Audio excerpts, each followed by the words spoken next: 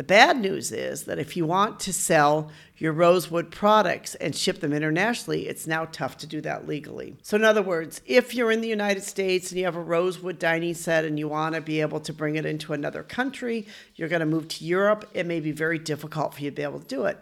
If you're in the United States and somebody wants to buy the table from you and to use in the United States, you should be able to do it.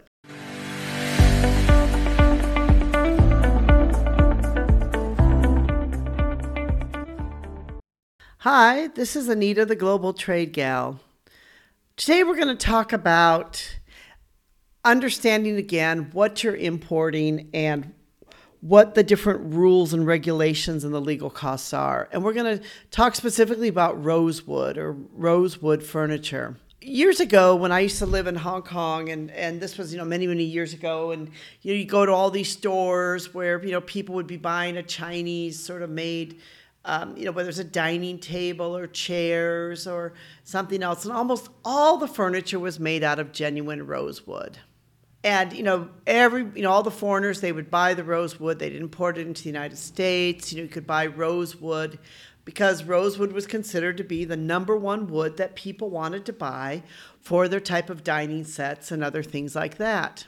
But today, actually, there are many types of rosewoods, but genuine rosewood is on the brink of extinction globally. It's almost extinct due to overharvesting and illegal logging of rosewood.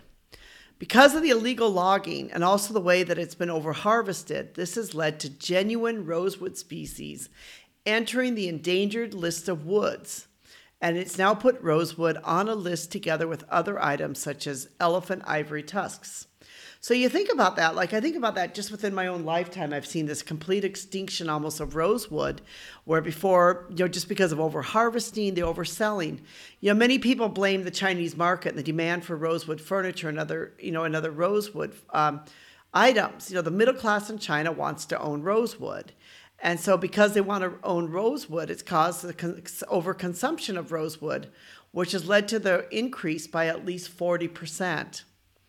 So, I've seen in places like I said before, in Hong Kong and China, where, almost all the fine dining sets were made out of rosewood. Well, today, at least in the United States, it's going to be very difficult to be able to find rosewood. So there continues to be a shortage of rosewood worldwide.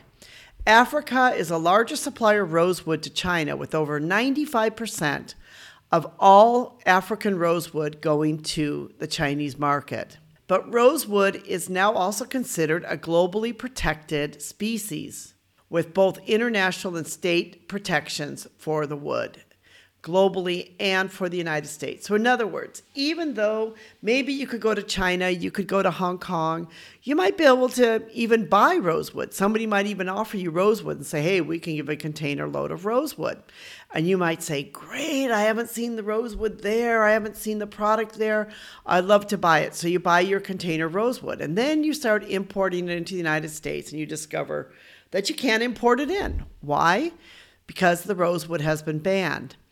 It's been banned through the Convention on International Trade in Endangered Species. Basically on that list, so you cannot import it into most countries, including Europe or the United States. This becomes like a problem, and it is the reason why, again, why I've said many times that if you're going to be importing products into the United States or into Europe, or you're going to be buying products to be part of the global supply chain, that you really need to understand what you're buying and what the laws are, because the laws are constantly changing.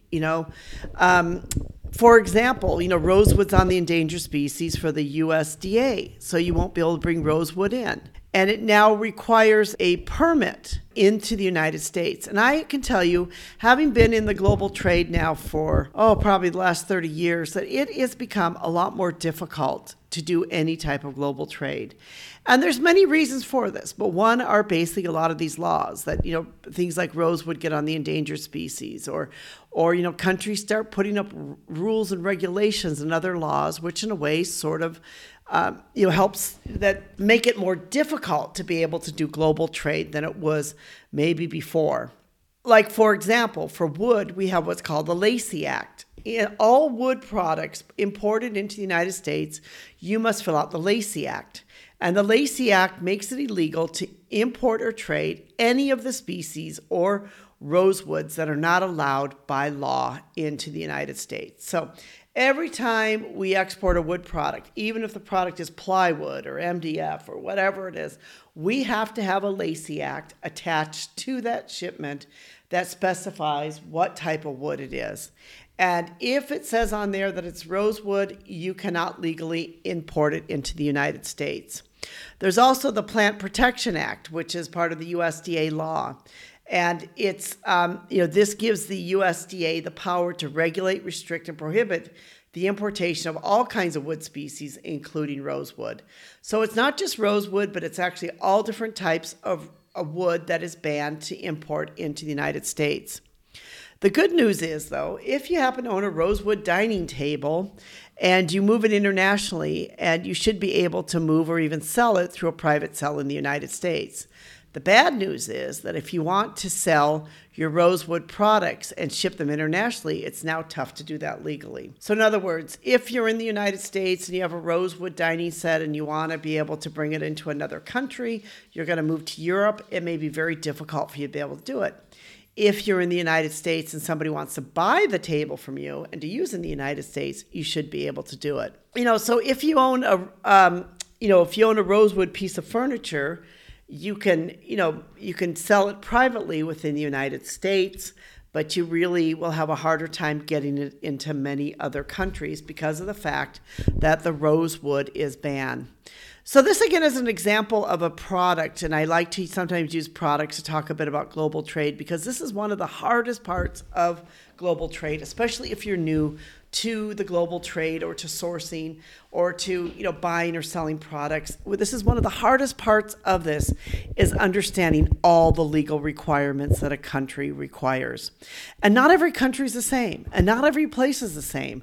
So this is where it makes it really, really difficult, that you need to be able to understand exactly what is required for each and every country that you decide to sell or export or import products into. You need to understand what are the rules and regulations for that country and what can or cannot you do, what you can or cannot do. And the truth is that this is constantly changing. This is constantly becoming far more difficult. Like I said, years ago, we never had so many rules and regulations as we have today to be able to import products into the United States in particular. It has become tougher and tougher. There's so many different rules, regulations, and requirements to do this. And in fact, for wood, there is I've spoken about this before in some of my podcasts and in my blogs I've written. For MDF, there is a CARBS, which is only for the state of California. But even though it's only just for the state of California, now every company requires that you have CARBS, because if they want to sell into the state of California, which is a huge state to sell into, you have to have the CARBS regulations on the MDF, and you need to be able to show that. For many countries, maybe getting the CARBS may be very difficult. It may be hard. It may be far more expensive. It may mean that they're not competitive anymore.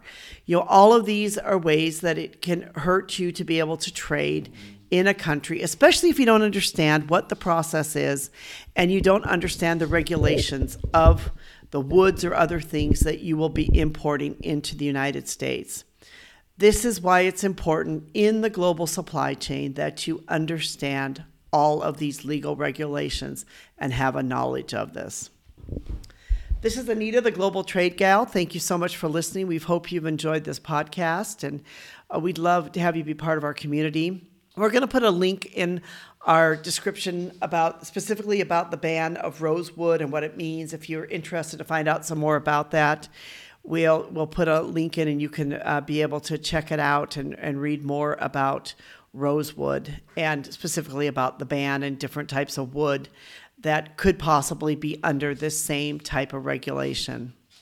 We'd like to thank our team who helped put this together, specifically Rico, for help making this possible. And we'd like to thank you, our listeners. We know without you, this would not be possible. Thank you so much.